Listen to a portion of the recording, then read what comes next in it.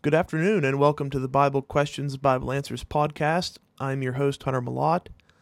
I would like to start off the show by giving some details as to how this show will be conducted, while also presenting what our goal is for this show.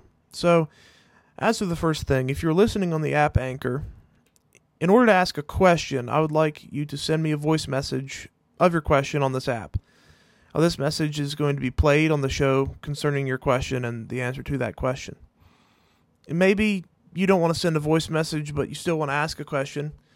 If that's the case, you can follow our Facebook page at Bible Questions/Bible Answers and ask the question there, and it will be addressed on this show. Now, it's very important that we clarify that every question will not receive a definite answer. Okay, just like with many questions in life, not all questions will receive a black and white solution. Some questions may result in an answer that is probabilistic and not certain.